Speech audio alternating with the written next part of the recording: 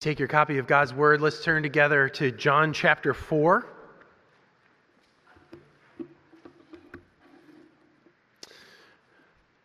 John chapter 4. We took a little break at the end of chapter 3 at Christmas time, and we looked at various passages from the minor prophets. And then on the first Sunday of the year, my friend Robert Browning preached a fabulous sermon on the Paul's letter to Philemon. If you missed that, it's on our YouTube channel. I'd strongly encourage you to watch it. It was really fabulous in pointing us to our faithful Savior, Jesus Christ. But we return this morning to John's Gospel, and we come to this passage that is, I think, probably extremely familiar to most of you, this whole scene with Jesus and the Samaritan woman by the well. Now, there's lots of different ways we could approach this chapter. My friend Jerem Bars, my former colleague at Covenant Theological Seminary, uses this chapter in his book, Jesus the Evangelist, as a model for evangelism. And so it would be appropriate for us to look at this passage just that way. But I'd suggest to you this morning that we have a little bit of a clue, at least I think it's a clue, on how to enter in and what this passage is really about and what Jesus is really doing with this woman. And it centers on the fact he's sitting by a well. And he's thirsty. And he needs water.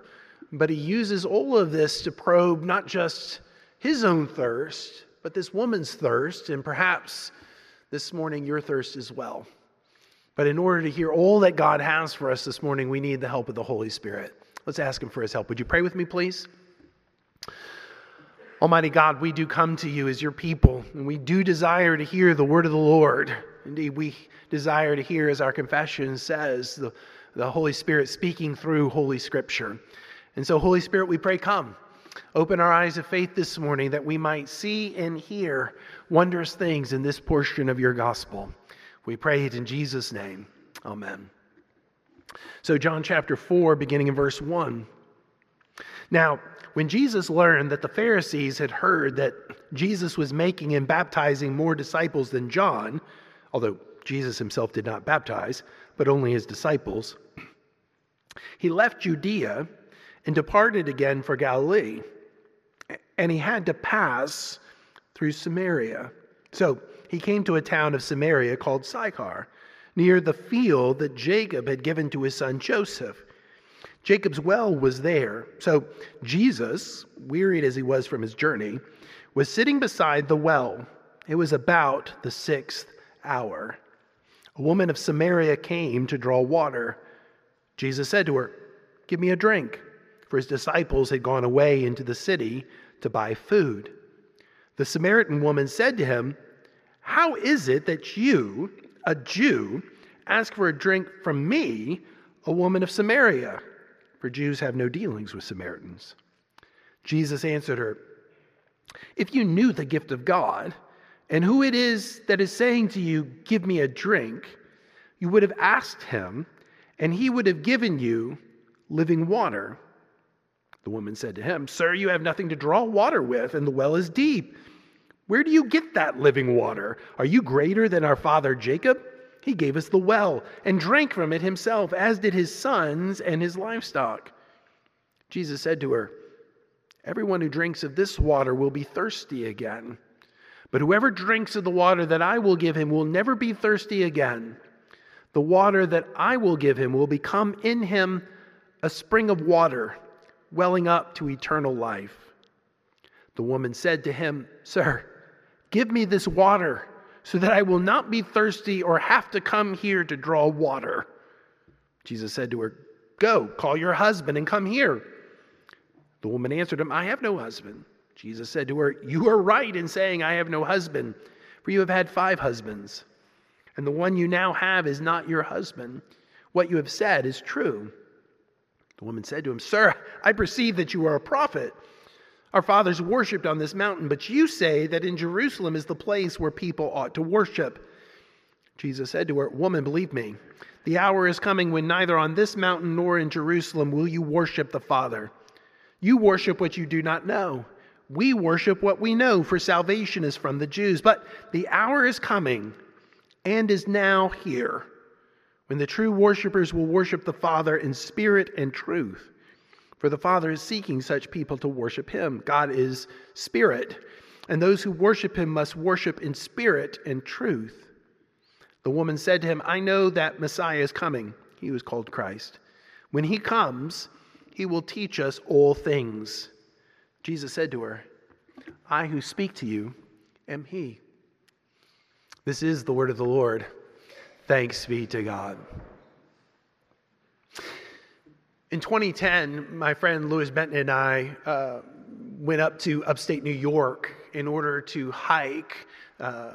We were hiking one of the high peaks, in fact, the highest of the high peaks, Mount Marcy, which stands at 5,344 feet. And we were going to try to do this hike in a single day. It was an 18-mile hike.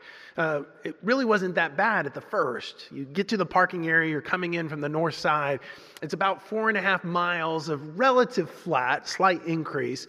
But then at the 4.5 mile mark, you start going up and up and up some more. And the last half mile, you're scrambling over scree and using your poles in order to summit Mount Marcy. Of course, when you get to the top and you have these tremendous views of Keene Valley and you can see Lake Placid off in the distance, there's a bit of a problem. You got to come back. And so it's 4.5 miles of down, down, down, and then 4.5 miles out. I thought I had plenty of water. I'm usually pretty hyper about that. And so I had a couple of canteens in my bag. I had my bladder full. But that day was a little bit warm. And I discovered on the way back that I did not, in fact, have enough water. I was just about out. The other problem was that the streams that we're crossing were largely dry. There was not a stream that was good enough for me to pull out my filtration system in order to fill up my water canteens. And so I was starting to get so thirsty. Lewis, who's a doctor, later told me that he was really concerned that I was not only getting dehydrated, but I was getting dangerously so. And part of the way he could tell was I slipped into this kind of mindset of, that often happens when I'm out hiking, get me out of the forest. Because it was 3 miles of me putting my poles into the ground and getting out of there as quickly as I could. We did the last 2 miles in a little under 28 minutes, which when you're hiking instead of running, that's actually pretty fast. By the time we got back to our bed and breakfast, I just started drinking more and more and more water because I was cramping. I was so thirsty. Have you ever been that thirsty? When you've perhaps not planned as well as you ought to have planned in terms of having water or some other kind of sport drink to make sure you don't get dehydrated, and you're just starting to cramp up because you are so thirsty. There's a sense in which I think this passage is pointing us to the whole issue of thirst. But it's not simply pointing us to physical thirst. It's pointing us to something deeper, something that the psalmist will talk about over and again, like in Psalm 42, the deer pants for the water brook, and as the deer pants for the water brook, so my soul pants after you, O God. I want to suggest to you this morning that we have a bit of a clue about the thirst of this woman, and ultimately not just this woman, but of you and me. Whether you know it or not this morning, we actually come to this place thirsty. This passage shows us how the thirst can be quenched, can be satiated and satisfied. And it's not merely with water. On the surface, the initial part of Jesus' conversation with this woman is all about water, which makes sense, right? Jesus is on a journey. He's made a decision to leave Judea and make his way north to Galilee. And he's going through Samaria, and he stopped at this little village called Sychar. He's not actually in the village. There's actually a parenthetical at the beginning of the passage that tells you that the disciples had to go into the city, into the village. This well is probably 1 kilometer or 2 outside of the village, in the center of a field, as is described here. And Jesus is sat down, and he is weary. And as he sat down, he happens to have sat down next to a well. He would have been naturally, physically, bodily thirsty. And so when Jesus says to the woman in verse 7, give me a drink, this request isn't merely a feint in order to have an evangelistic conversation. No, Jesus was actually thirsty. He needed water for his body. There's a real physical thirst going on here. Likewise, the woman too, she too has come because of a physical thirst, a bodily thirst. She needs water for her body. Indeed, she's come at the noon hour in order to draw water, not just for her thirst, but also to cook, also to wash her clothes and to clean her house. She needs the water in order to sustain life. And perhaps because of this task that she's given to day after day, this kind of drudgery of going to the well in order to draw, in order to take the water back, in order to quench her thirst and clean her clothes and clean her house. Perhaps that's why she responds so favorably when Jesus speaks of water that could satisfy her. Verse 15, she says to him, "Sir, give me this water so that I will not be thirsty or have to come here to draw water." She recognizes, at least on the surface, her own need, her own physical thirst, so a water that will satisfy her body. What becomes clear, though, is while Jesus certainly is thirsty physically, he's talking about water that will satisfy the body. There's a different kind of thirst he ultimately is talking about, a soul thirst. He points in that direction in verse 13. Do you see it? Your Bibles are still open. Verse 13, everyone who drinks of this water will be thirsty again. But whoever drinks of the water that I will give him will never be thirsty again. Now we get this. Our bodies need hydration over and over again. And when we aren't hydrating properly, we ultimately begin to feel it. We feel thirsty. We know we need a drink. Until our dying day, our physical bodies will get thirsty. But Jesus says something different here. He says there's something that he can offer that will quench our deepest thirst, the deepest thirst in us, in our hearts, in our souls. Have you ever been thirsty in your deepest part? Do you know what it's like to be thirsty in your heart, in your soul? What's that like? When we know deep disappointment with life, when we thought perhaps when we were a teenager, when we were in college, and we had these visions and dreams of what our life would be like, and now here we are, we're 35, 45, 55, 65, and life didn't turn out that way, and we know this sense of disappointment and restlessness. You know what that is? That's soul thirst. Or when we know disappointment with ourselves, where we perhaps did something foolish, or sinful, or even something even criminal down early in our lives, and it seems to have plagued us, and we've known the consequences all of our lives, and we've felt restless inside because of that. That's soul thirst. Or when we've known disappointment with others, when people have let us down and we're so tired of having to deal with others because they always seem to disappoint us. And we wonder what it is deep inside that just kind of makes us kind of push back and we're restless in our souls. That's soul thirst.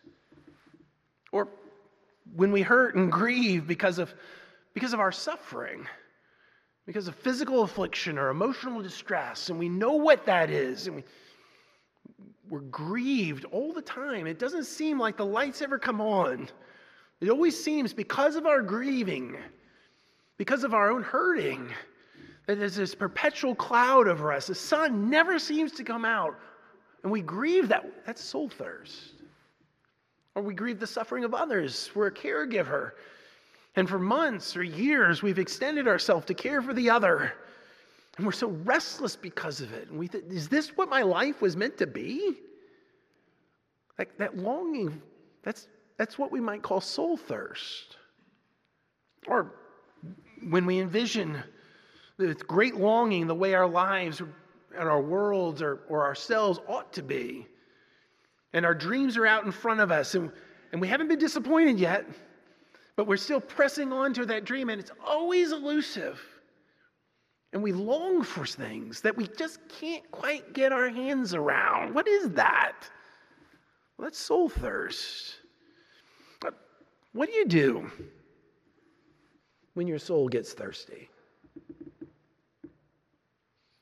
What do you do when, with that ache and that longing and that desire, that sense of disappointment or dream, or where things aren't quite what you want or desire and you keep pressing? What do you do with that? With that soul thirst? Well, some of us, we try to satiate that thirst by numbing ourselves. We're on our phones. I do this a lot, to disassociate with what's going on around me, just to disappear for 30 minutes or an hour just by scrolling.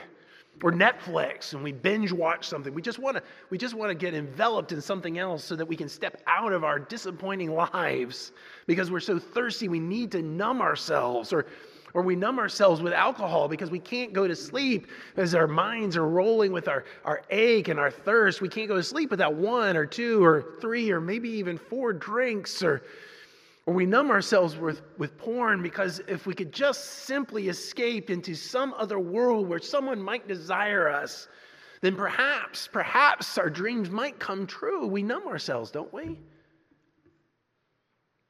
Some of us try to satiate ourselves by achieving.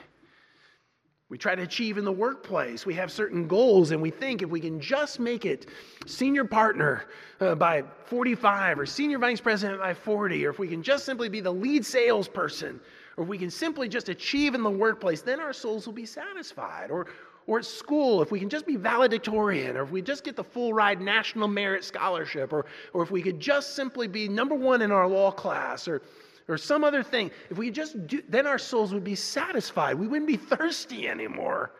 I remember feeling this way about writing. Ever since I was 11 years old, I wanted to be a writer. I wanted to publish books. I'll never forget in 2003 when my first book was published. And I got the box from Baker Publishing and opened the box, and there it was, the book with my name on it. And I was hoping that would actually satisfy. Clue you in, it didn't. But we try to reach out to those kinds of things, don't we? Even here in church. If I could just be an elder or a deacon or a Sunday school teacher or a women's Bible study leader, or if I could just have the right-sized church as a pastor, then my soul would be satisfied.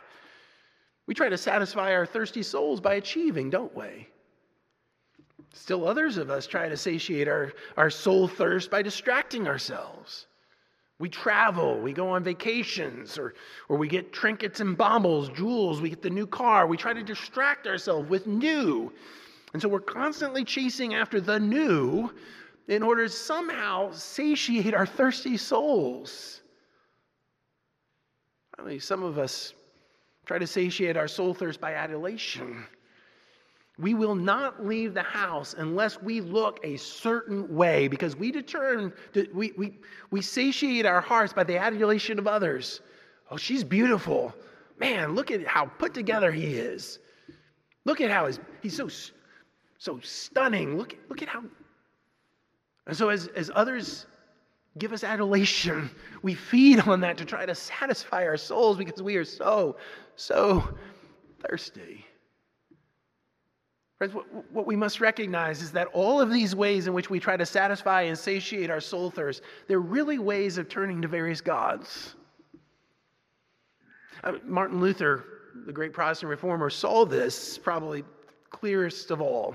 In his large catechism, he wrote this. He said, "A god is the term for that to which we are to look for all good, and in which we are to find refuge in all need. Therefore, to have a god is nothing else than to trust and believe that one with all your heart. Anything on which your heart relies and depends, I say, that is really your God. Idolatry does not consist merely of erecting an image and praying to it, but is primarily a matter of the heart, which fixes its gaze upon other things and seeks help and consolation from creatures, saints, or devils." You see, when Jesus is talking about thirst and water here, he's really talking about matters of the heart. He's really talking about a thirst of the soul, which means that he's ultimately talking about worship. Perhaps it struck you odd the way this conversation goes, if you've read it before, that after talking about water for 8 verses or so, that this woman by the well, she shifts ground and begins talking about worship, and especially where people ought to worship. But it really isn't surprising. It's actually the proper response to the uncovering of her own soul thirst. You see, in verse 16, Jesus urges her to call her husband. You see that, right? Go, call your husband and come here. Of course, she responds, I don't have a husband. And Jesus says, you've spoken correctly. You don't have a husband. You've had 5 husbands. And the man that you have now is not your husband. And in saying this, Jesus is actually exposing the way she's tried to satisfy her soul's thirst. She tried to satisfy her soul's thirst through relationships. And whether she was sent away from her previous husbands in line with the way the Pharisees read Deuteronomy 24:1 because there was some defect in her, or she didn't please her husband, she was sent away, or whether she chose to leave those husbands and find other men. Now, the fact of the matter was that now she was cohabitating with a man who was not her husband. And so in saying this, Jesus had revealed this woman's soul thirst. The law came to bear against her heart to show her her deep need and her real thirst. And because of that, her mind was, I think rightly, directed to worship. She was accused before God. Her heart was exposed. And so how does that get rectified? Well, in her mind, it was to go to a religious place by offering the proper sacrifice, by doing the proper worship, by offering the right penance. And so the question of where to go, where do I go, what do I do, that would naturally occur to her. You Jews say Jerusalem. We say Samaria. Who's right? Because I need to satisfy my soul thirst. I've been exposed. I need to rectify it. I need to do something. But it's interesting that Jesus shifts ground on this woman a little bit. In her mind, she thinks that the way to satiate her thirsty soul is for her to go somewhere and do something. But Jesus actually offers her the gospel and tells her, no, the way to have her soul satisfied is not by her going to God, but by God coming to her. And it was happening right now as Jesus himself had come to her. Notice what he says when he answers this question. Look at verse 22. He says, you worship what you do not know. We worship what we know, for salvation is from the Jews. But the hour is coming and is now here when the true worshipers will worship the Father in spirit and truth. For the Father is seeking such people to worship him. God is spirit, and those who worship him must worship in spirit and truth. Now, the key phrase is there in verse 23. Did you see it? The Father is seeking such people to worship him. God is seeking, God is coming. And I think that's important for 2 reasons. First, Jesus tells her directly the Father is seeking, and he's seeking this woman. He's come right now. The hour is now. The Father is seeking, and he's seeking you, Samaritan woman. How do we know that's what Jesus means? Well, we know because of the larger context of this passage. I didn't remark on it at the beginning, but in verse 4, John chapter 4, verse 4, John had said that Jesus had to pass through Samaria. Now, geographically, that's true. If you wanted to take the most direct route from Judea to Galilee, the most direct route was to go straight north through Samaria. Most godly Jews didn't do that. The Pharisees certainly didn't do that. The way they would go, they would cross east of the Jordan River, work their way up, and then come back across the Jordan River at Galilee so that they wouldn't defile themselves by contact with impure Samaritans. But geographically, it's certainly true that Jesus had to pass through Samaria. But in the light of what Jesus says here in verse 23, it now comes clear there was another reason.